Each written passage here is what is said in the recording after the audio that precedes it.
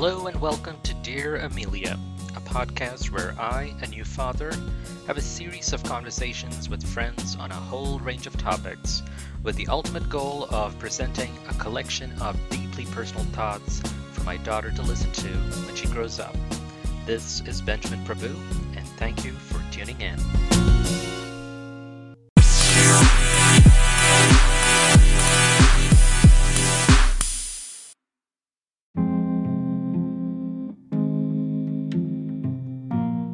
Dear Amelia, when the year 2020 began, your mom and I were occupied with planning your arrival into our lives.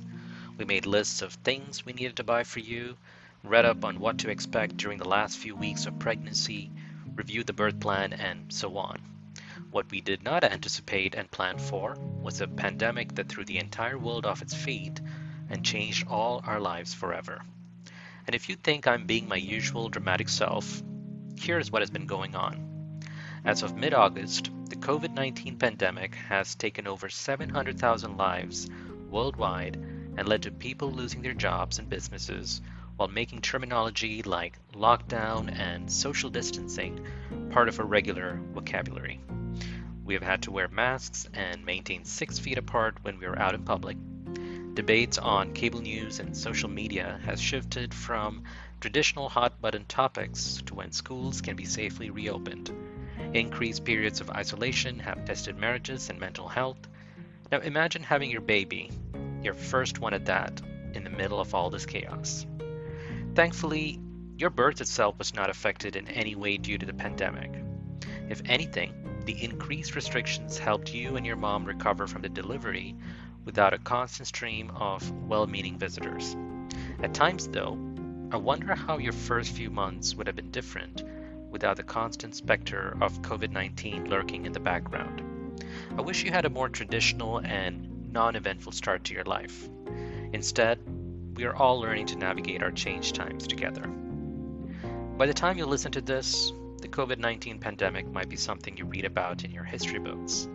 There is no doubt, though, that a lot of the things you're used to now is a direct result of society adapting and finding a way through it all. We can only hope your generation is better prepared to handle another event of a similar magnitude.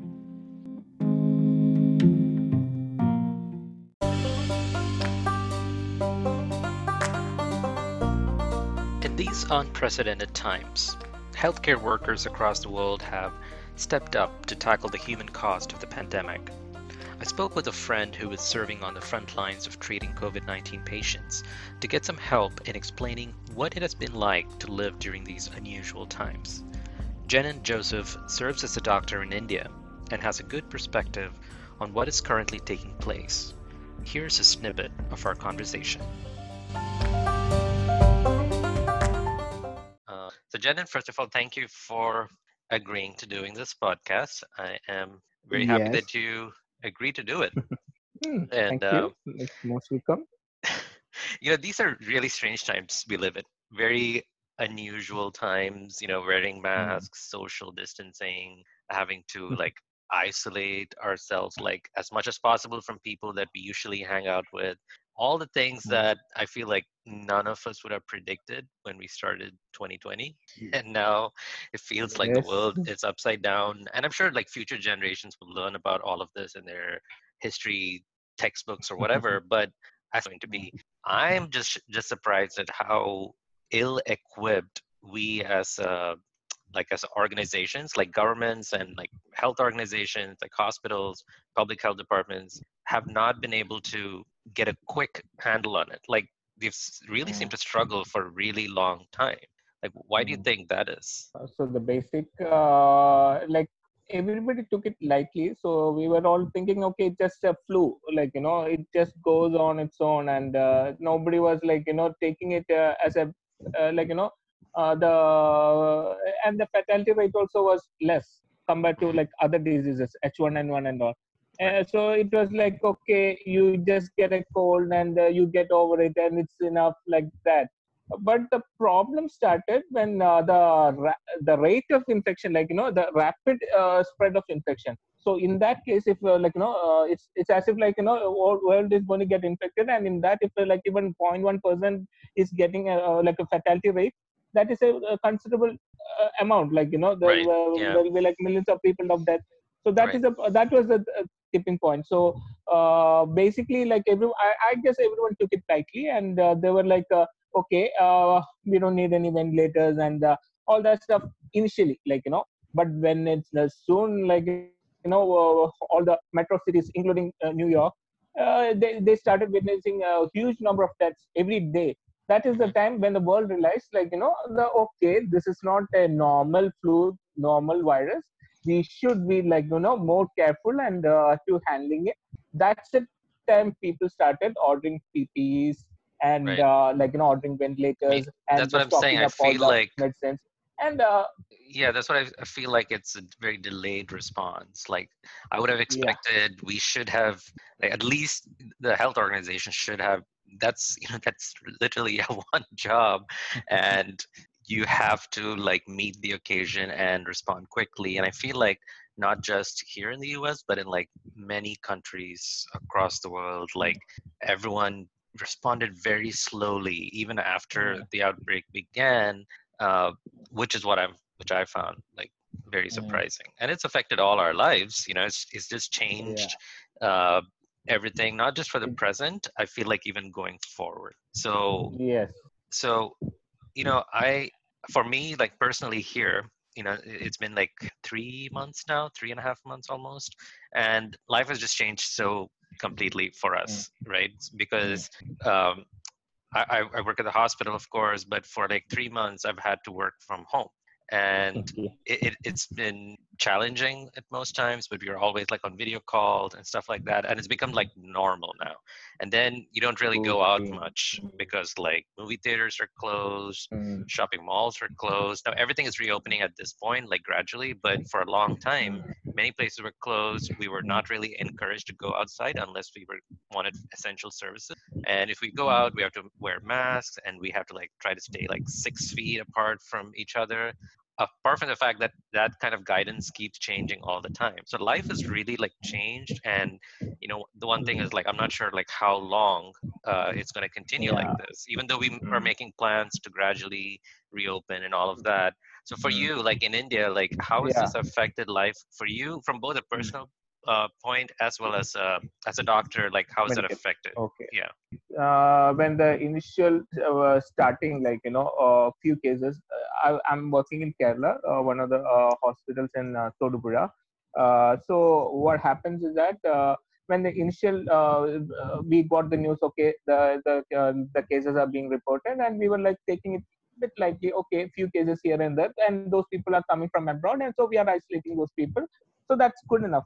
But then we found out, and Kerala has a good record actually in for contact tracing and everything. They fought against the Nipah virus, and it was like a pretty decent thing. They have that uh, contact tracing system, so that was okay. So we were like not so worried actually. But thing what happened is that the flights were still coming in, Right. and the people were still coming in, and there were many people who landed in other states from Italy and Europe, and those people they never they were supposed to report, but they never reported. So they were just came by car and they started traveling. They were asymptomatic and they were like not even having a cold or cough, but they was they were transmitting it around.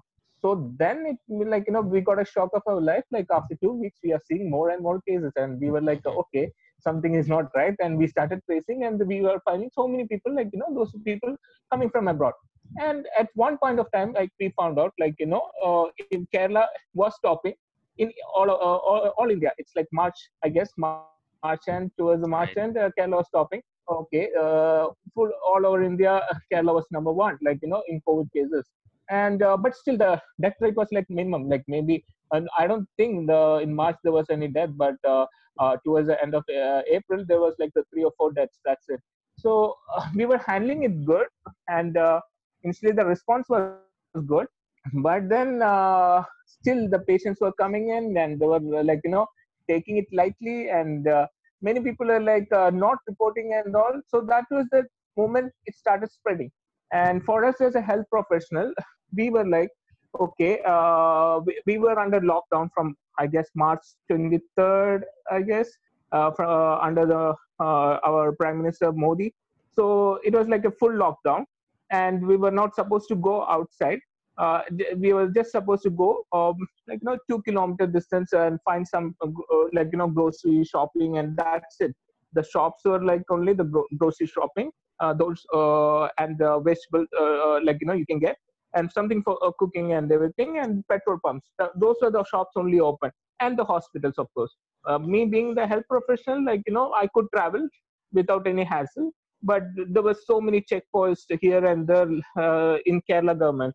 And I guess at that point of time, all the transmission was slowing down, and there were not so much of cases being reported from Kerala, because slowly everybody was restricted to their home, and they were living off their own, whatever they accumulated food and everything. So it was okay.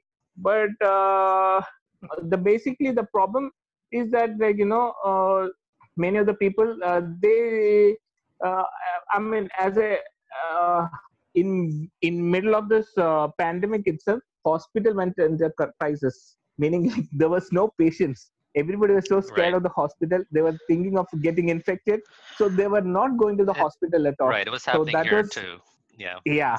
So basically, we had to go under emergency, meaning we had to reduce the number of staffs. We had to decrease the amount of staff working, decrease the amount of the doctors, and we were like risking our lives, but we had to the hospital management asked us to get 50% salary cut. So Mhm. those things, we were like shocked, because we are going daily, and we are not getting the salary we were promised. And those people who are sitting at home, and all those engineers and working at home, and even on leave, they were getting they were getting the salary. So that was like a personal point of view, we were like a little bit okay, this they should not have done like that.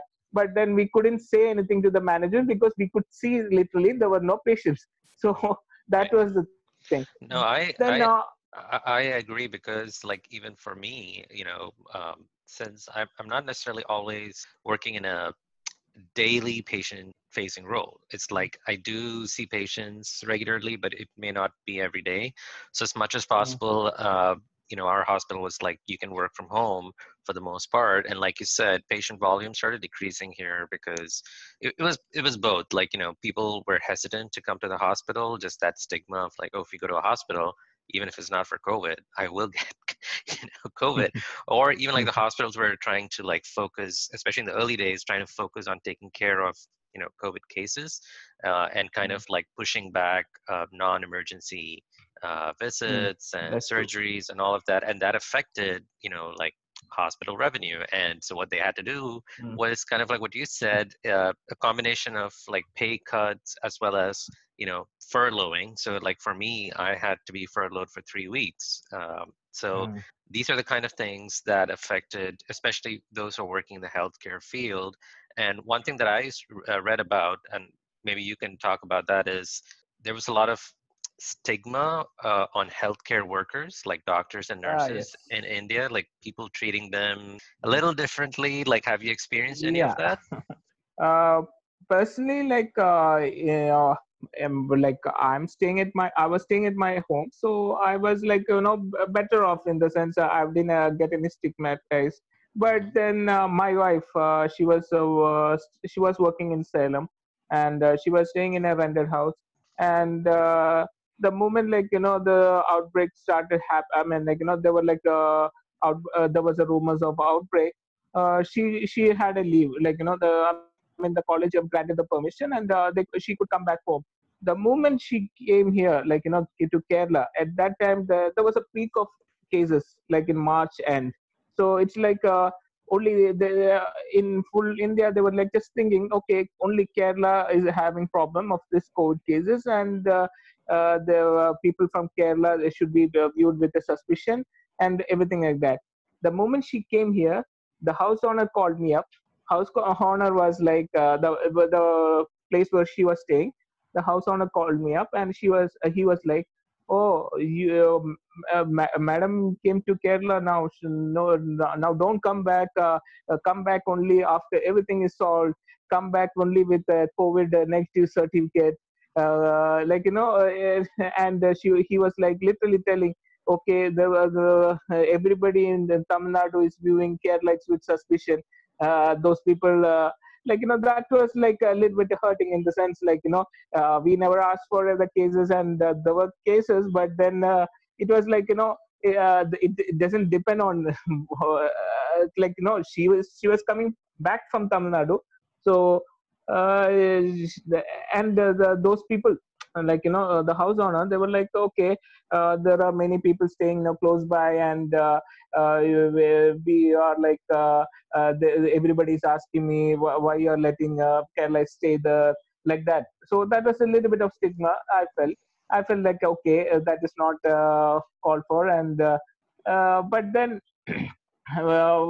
once you are back at home, there was no stigma, meaning, there was like, okay, you go work and come back, you go work and come back. But then I heard, and I read also, there were so many people facing it, especially those who are staying outside states, and those who are working in this COVID hospitals. They face a lot of issues. They were like literally asked to vacate the places. Right. And I know personally one doctor who was working in Todupura General Hospital. And what happened is that he was like, in that hospital, one of the thing happened is that he was staying in a PG, and that PG owner called him and told him, okay, sir, you should vacate the room immediately. And that happened in Kerala, okay. So you should vacate the room immediately. And this fellow is staying, I mean, his house is like completely like 300 or 400 kilometers away from where he's staying. So he was like a shock, utter shock, and the owner was like, okay, because we cannot allow this people, because to spread, so you have to vacate. But that ultimately became a big issue. Even like collector had to get involved, and they made sure that, such thing doesn't happen again. But there were some tipping points here and there. So during times So like that, has that made you question, like, why am I doing this? Like, why am I even a doctor if people cannot appreciate me during these times? Like, has that ever occurred to you? uh meaning, yes, towards the end, I mean, I guess those people who face the abuse, Hmm. they were like, okay, yes, I have few friends who faced it actually, and they were asked to vacate the those people were like, okay, yeah, why am I doing this to, when, nobody is, giving that gratitude, we are risking our lives to save them. So there were some talks like that. But I think history will look back upon all the healthcare workers of the current era of this year. I think history will look back and really like salute them. I know a lot of people are appreciative even now, um, but sometimes you don't see that in action, like you said. And it's not just confined to India. Obviously, it's in a lot of places. There's that stigma of healthcare workers. People just think, oh, this person is probably has the COVID because they're working in the hospital. I don't want to be around them. And then on the other end, you read stories or You hear get about infected. how, right, but you also hear stories about how hospitals are not getting enough supplies, or like doctors and nurses don't get enough protective Oh gear or yeah. equipment. And so I feel like later in future, people will be more appreciative of all the medical staff that worked through this pandemic to Hmm. help everyone. Yeah. And I just want to, tell about that also. Like PPEs, Hmm. about PPEs, Protective equipment. yeah. So what happened is that we were not, given proper PPEs in the first place. Being a Hmm. private hospital, they couldn't afford actually. They were like, okay, if at all there's a suspicious patient, and you are like, okay, you are going to intubate the patient or something like that, you are going to ventilate the patient, that's the time you can wear the PPEs. Right. Okay. and we Yeah. were just given a normal mask, and that was not even three-layered mask initially. And right Mm. now also we are like asking for at least not even N95 mask, but three-layer mask. But that also they are not even willing to provide even now. So maybe After all because of these the hospital, months? yeah, even after this month, and they were like, okay, right now in this our districts, they have divided into districts, right? So in this district, it is like there was no COVID cases right now. So they are hesitant. They are like, okay, it's not going to happen. But then we never know unless, like, we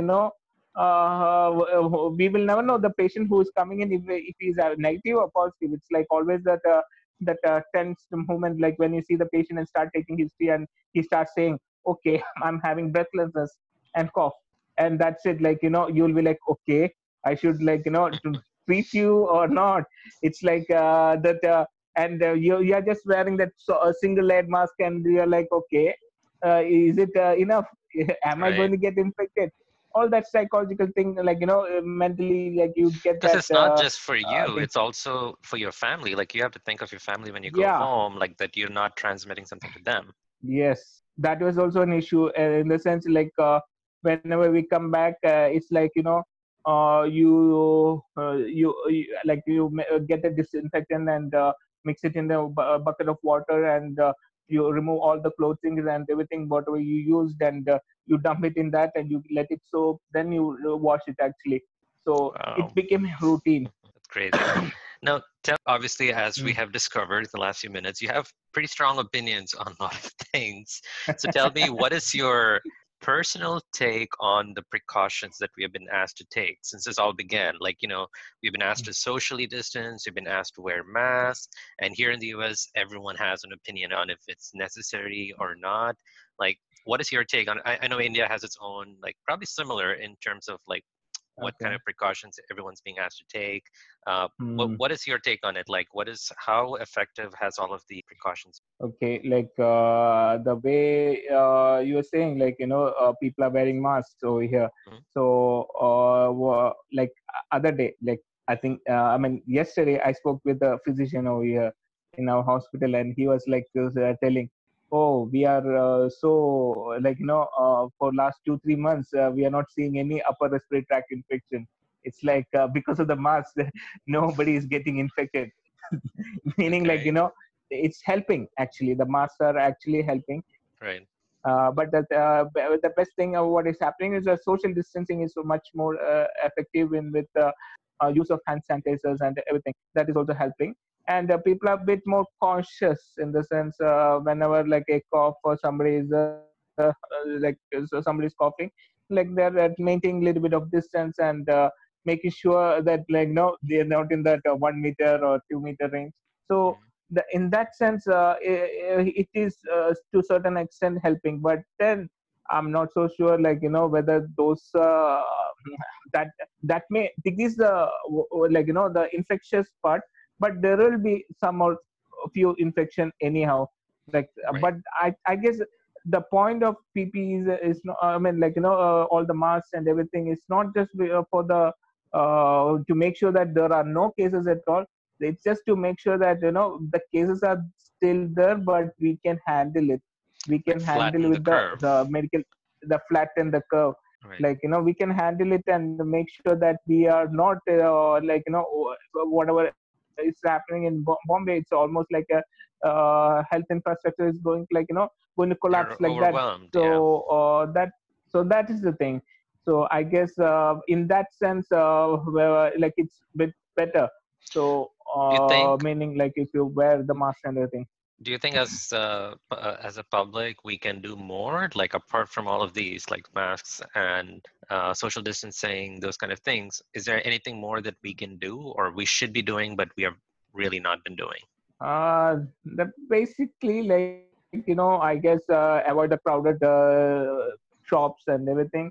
Many Hmm. people are even after repeated the government announcement, whenever they tell, okay, this restriction is being lifted and you can go outside and you can shop, you can do that. The people seems to be like, okay, it's done and done deal now. You can just go out and you can do whatever you like, and you get a group of friends, and you go shopping and all that. So basically, the it's going to whatever positive thing what happened because of the lockdowns over here in India, it's all going to be like negated by this or whatever irresponsible behavior, after coming out of lockdown. I think so. First of all, the basic thing is people hate to be told what to do, right? If you tell Yeah, them like that's don't the go thing. out, guess what? People will want to go out. And I think the big challenge, and I see that here in the US too, is people till it happens to someone you know, like personally, Mm, uh, you don't feel the impact or the seriousness of it. It's yeah. different for someone like you when you're working in the hospital and you're seeing all these Mm, cases. But for other mm, people, they may not be seeing. They're only seeing it on the news. They're hearing about it from mm, others. So it's not really hitting them how serious this mm, is. So at yeah. slightest chance, people just want to like go out, hang out in groups, and I get it. Like I just want to like hang out with my friends and just try to be as normal as possible. And it's kind of frustrating, and I feel like a lot of people they can't do it. And the second thing is like Yeah. especially in a country like India with the population that India has, like I can't even imagine like how hard it is for people like authorities to just Yeah. kind of control that, to stop people or to like tell them, listen, don't do it. But people, we have, India has just too many people, like it's just hard, I feel, uh, Yeah. to do that. So, from a personal point of view, has there is there anything that you have missed since this whole thing started? That things that you used to do and you've Mm. not been able to do? Of course, like many things, uh, I like going on a vacation and going out with friends and going outside to eat anything from everything. Anything and everything. It's like, I was just telling to my wife, okay, tomorrow we can just plan out some holiday trip, plan somewhere. But then again, we cannot stay anywhere. The hotels are closed. Everything is like, Right. not normal anymore. So whatever we felt, okay, comfort zone and everything, it's all gone right now. And it's like, we are like living in a, we are working and coming back, and we are staying at home and we are going to work again. It's like the routine is like that. And it's tough to imagine, when the cases start, right now it hasn't flattened in India so far. So it's tough to imagine when we'll get it, to flatten the curve and everything, and when things are going to get normal. So I guess I miss parties and everything, friends and going outside, I and guess. that and that also has that mental health aspect to it, Yeah. because I feel for a lot of people they felt Mm, so isolated during this time, like not being yeah. able to interact with friends and family as much as they normally would. And some Mm, people can handle that well, some cannot. So you're seeing people taking drastic mm, steps, yeah. and like marriages being affected, people just Yeah. like it's very hard for people. So how have you been taking care of your mental health during a time like this? Uh, yeah. I mean, like for us, it's like what you say, I guess talking to some people, having the same meaning, or medical professionals, and sharing our own stress and everything, or whatever our worries are. It helps Right. actually. And that was like when you see like everybody is going through the same situation, and we feel okay, since everybody is going, it's all right. So we will be soon out of it. We give some hope, okay, next year is not going to be the same, and we will find some cure for this. And some hopes and here and there. So that's the thing which helps us going forward. Right. I mean, yeah, I think you've hit on a very important thing, that we need to really check in with people, our Mm, family and friends. And I know that's something that I can improve on. But, a lot of mm, people will not reach out by themselves. I think it's important for us to take the initiative and check in with people more regularly during this time.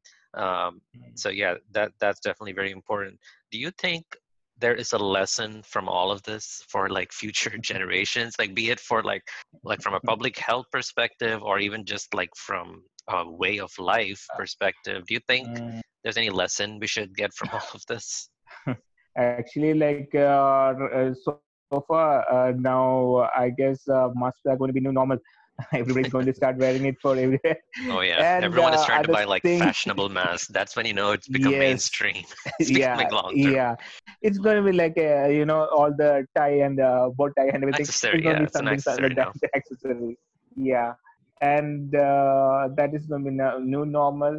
And basically, like a lot of weddings. I guess when India is known for large, big weddings, and a lot of them, they Yeah, invite more than 1,000 people for wedding, and that is actually drastically went came down to maybe 30, 40. So even my two of my friends actually was going to get married, and one already got married, and no, I mean like no reception, nothing, and they got married, and that's it. That's the end of the tale. Like they no. No, and my one of my friends is also going to get married, and no invitation, nothing, and that's it. Like I guess it's all going to all the lavishness and everything is going down, and that is actually good, actually, and we don't need so much of lavish wastage of money so and you're everything. saying there are some very good changes that's gonna come out of all of this. Yeah, but then we do miss all those, right? I mean, We like don't we are miss so it, used to that. but I so personally, the lesson that I'm seeing out of all of this is like, just drawing on what you just mentioned is we can cut down on excess, like excess Yeah. spending and whatnot, and we can just try to, Yeah. even like there are like environmental impacts, like Mm. positive impacts brought about by Yeah, that all was of, mm, which was like very surprising, but also like one piece of good news in everything. But just yeah. lesson from even like from a public health perspective, I don't know. I feel like uh, they just need to be on it. Like just, like make sure like the next outbreak we're actually prepared. We have enough supplies. The medical staff are trained well, and Mm, for people just in general. Um, mm. as far as staying fit, staying healthy, and maintaining good, hygienic I guess practices, all of those. mm, I guess right. I mean, like in Italy, what happened was that it was like they were not worried about the outbreak itself, and many of the youngsters, they were the ones like protesting in the sense when the government started announcing, okay, this thing is going to be like you cannot do, and you cannot start like walking with many people, and they started imposing restrictions. People were like shocked, and youngsters especially, and they were like no, we will not, and initially when the outbreak started happening, it was like people are saying only those old people and only young children, they are getting affected, and the healthy like individuals in mid 20s and 30s, they don't have anything to worry. And like listening to those things, youngsters were like revolting in the sense. And you can see what happened in Italy. It was like so many cases and so many deaths, and even in 20s and 30s, so many people were dying. And that was a time when the world realized, okay, this is not to be messed with, and we should start taking seriously whatever the health workers are saying. So I guess like next coming generation, they should actually like whenever there's a pandemic thing, people should actually listen, and they should not be criticizing, and they should be part of a solution rather than like create Problem. unnecessary hassles and everything. So that is the thing I should Well said, work John. out. Well said. For me personally, this has been a strange time to become a dad. you know, I never thought I would become a father in the middle of a pandemic. So, I admit there have been times where I have been like really anxious about uh, raising a child in times like this. And I know there are several families across the world who are going through this. So it's not just me. And there's a lot of uncertainty about, how long this will continue, how this will affect the lives of our children who are growing up in this era. How do you think that we as parents can help our children through the next few years? uh, I guess like you are generalizing it, or just about the COVID thing you're saying, asking. I think specific to the COVID-19 era, just because, Mm, like we talked about, it's just changed our lives. Like, so whatever I was mm, prepared for when we were like expecting Amelia, now it feels mm, like everything is like switched around because this happened, or it just started like a couple of months before she was born, and now I'm like rethinking like how do because I feel like there's gonna be like there are gonna be a lot of permanent changes brought about by this outbreak, just in the way mm. we interact with people. Like one Okay. example is Yeah. shaking hands, for instance. People don't hug or Handshaking. shake Yes, hands that's it. anymore. So these are the kind of things which I That's feel it. like will affect or change Yeah. our lives. And I'm Mm. just like thinking, is there anything different that I need to do, even, just to raise my kid at a time like this? Like I guess since your kid is born right now, and in another 3 years it's going to get better, I guess. But then we should be prepared for all this again. Where it can be another strain and another virus, and it can be another pandemic Yeah, also. right. This is not like So we we should. can expect this to be the last ever one in our lifetime, I guess. Yeah, as long as I guess like coming generations, and they're going to learn about maintaining distance, and I don't think there will be many people coming and all the way hugging and like shaking hands and uh, all those things. I guess it's going to slowly disappear over the time of the new generation coming up, and they'll be asked to maintain the distance. And I guess like for us being kids and everything, we used to run around holding hands, and we'll be like playing all that. I guess it's going to be more of a restricted approach, and because of mostly parents in every house, they'll be keeping on telling, okay, you should not, whenever you go outside, even when you're playing with your friends, you should maintain a little bit of distance and all that stuff. So I guess mentally they are going to be inbuilt, okay, maintain distance. It's not going to be like I guess it can affect the way people when the next generation think, I guess. Yeah, as long as it's all for the better, and that the next Better. generation, Yeah. like growing up, are more aware, more alert to things like this. That's all. As a parent, that's all I can hope for. That the world that they're growing up in is not going to be as crazy as this, as the times that we're living in. But outside of all of that, Jen, and like lastly, now you're a dad yourself, obviously, and how old is Yeah. your kid? 2.5 years old. 2.5. So you have like a Two and half. so you have a 2.5 year head start ahead of me in being a dad. Yeah. Uh, is there any tips or advice that you have for me, as someone who's been a dad for a bit longer than me? Because of course she's 6 weeks old today, and it Okay. feels like we've had her for much longer. So it's been exciting. It's been also tiring at times, and so we're trying to pace ourselves. But as parents, as a dad, like, Mhm. uh, do you have any advice or anything, just any useful Mhm. tips that you think is not very common? Ba- Basically we all went through this stuff, like each and every day crying, and lack of sleep and everything. It always happens, and first few months are going to be a bit tougher, I guess, to the mom more than dads actually. Oh yeah, uh, absolutely. and She is after that, like, definitely you have to she's but definitely the dealing with thing a is lot that, more. She's definitely yeah, dealing with it a lot more than I am, for sure. yeah. And but at certain point of time, you should realize that the pressure will get to her, and she will be more of meaning like Abigail, I mean, your wife will actually, outbursts, some outbursts may happen, because she's having that so much of pressure with, taking care of the kid, and because of lack of sleep. So you ultimately, like, after 2 or 3 months, you should start sharing the responsibility, and helping her out in any way possible, including cooking and everything. I'm You trying. should take it. I'm Yeah. already trying, so I guess it can only get better from here. Uh, Yes. And it's going to improve. yes, it will It's going improve. to it's going to get better. So, and whatever and towards the end we felt like oh, she's now 6 months, oh, we miss the 3-month-old baby, like that. And she's going to get so old so fast. It's like 2.5 years just went just like that, like, snap of the hand, uh, fingers. So it's like you will miss all those crying, waking up and all that stuff. I And don't know how I'm gonna miss then, those moments, but if you say so, I guess. I guess.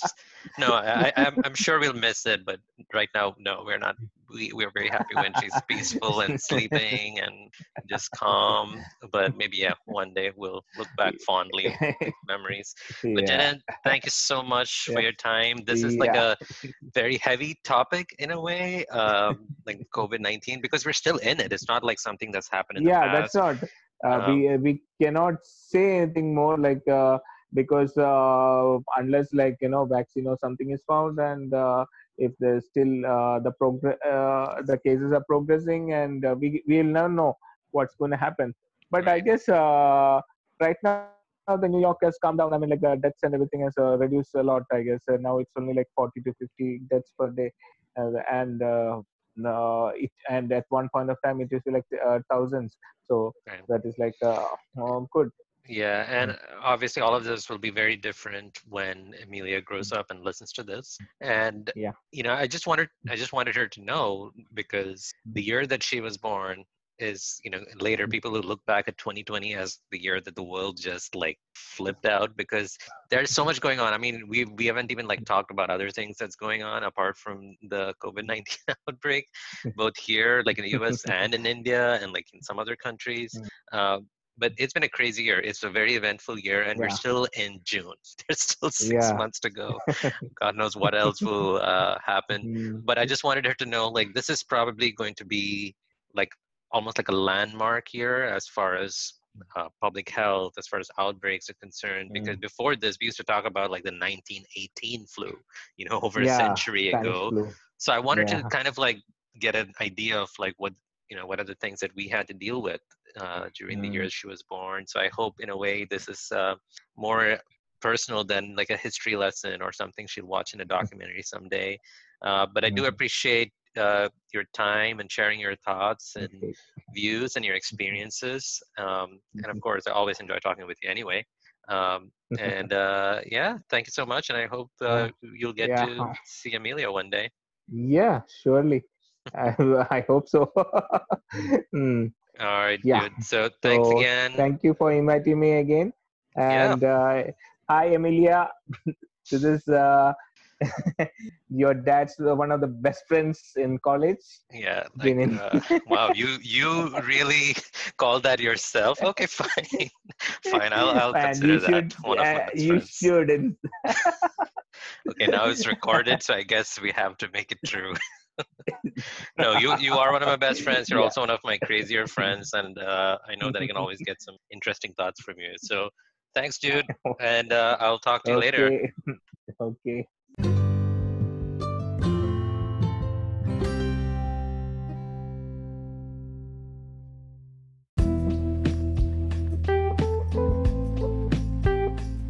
Well, that's it for this episode of Dear Amelia.